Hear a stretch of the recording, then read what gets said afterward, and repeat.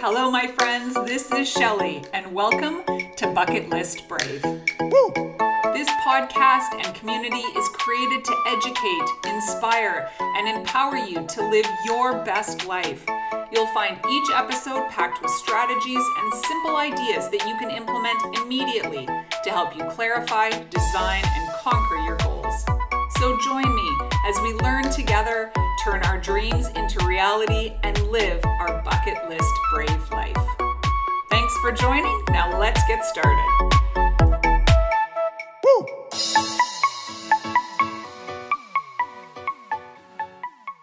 Hi everyone. Well, so many of you are asking about 75 Hard, and I realize I'm only on day 4, but I'm going to give you a quick summary about how I feel about this challenge today. 75 Hard sucks. I woke up feeling tired. I had a horrible sleep. I don't normally wake up in the night, but last night I woke up at 12:30 with an awful headache and had to go to the bathroom again. And I sure pee a lot on this challenge. The strange thing was, though, I couldn't get back to sleep until after 2:30 in the morning, and for the rest of the night, I kept waking up and tossing and turning. So when my alarm went off at 4:30, I thought my head was honestly going to explode, so I opted to let myself sleep for another hour. And I'd love to say that that extra hour made all the difference, but at 5:30, when I did get up, I pretty much felt the same, like I'd been whacked in the head with a 2x4. And despite the voice in my head pleading with me to stay in bed, I reluctantly got out of bed. So I got on my workout gear and I went downstairs and drank 700 mils of lemon water. And then my stomach felt sick and the voice in my head started in with the negative chatter. And then unfortunately I caved in, and rather than exercise then, I opted to write. So I made a bulletproof coffee and then got to work.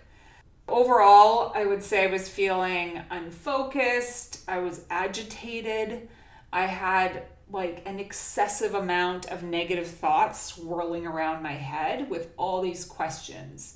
How am I going to do 75 days of this? Why am I even going to bother doing this at all if I'm not going to do the full 75 hard and then put myself through this torture? I was convincing myself that I knew this stuff already, so what is this really going to teach me? Is 75 hard really going to change anything? Is this whole 75 hard really going to do anything?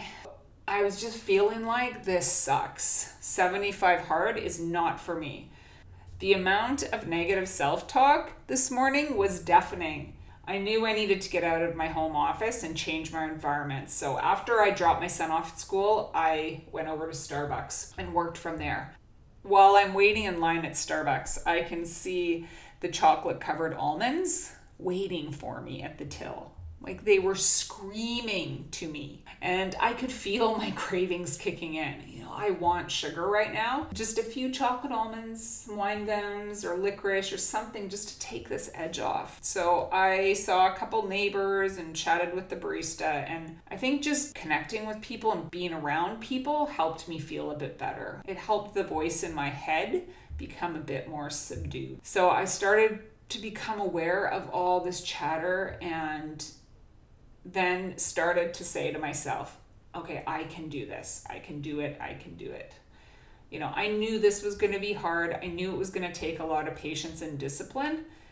I knew there was going to be days like this, but this is only day 4. And I think I just thought that my days like this would come, around day 50 or 60 into 75 hard. More when I was in the home stretch and not in the initial days. Sure, the lack of sleep is definitely not helping, but this is the reality of life sometimes. Sometimes we don't have a good sleep, or things come out of left field, or unfortunate events happen, and yet we still have to maintain the discipline required to change our habits. So I will continue consciously observing my emotions and feelings as I move through the day. I'm not going to focus on the 71 days ahead. I'm really just trying to focus on day 4, this moment today. And doesn't it seem perfectly fitting that I could end with my outdoor workout outside, hiking up one of our local hills in pouring rain?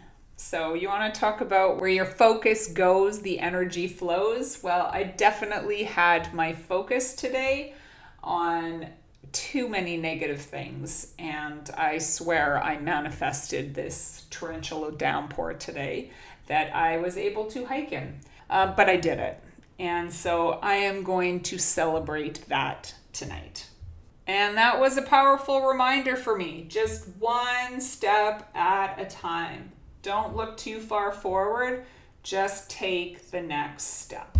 Well, there you have it. I hope you enjoyed this episode.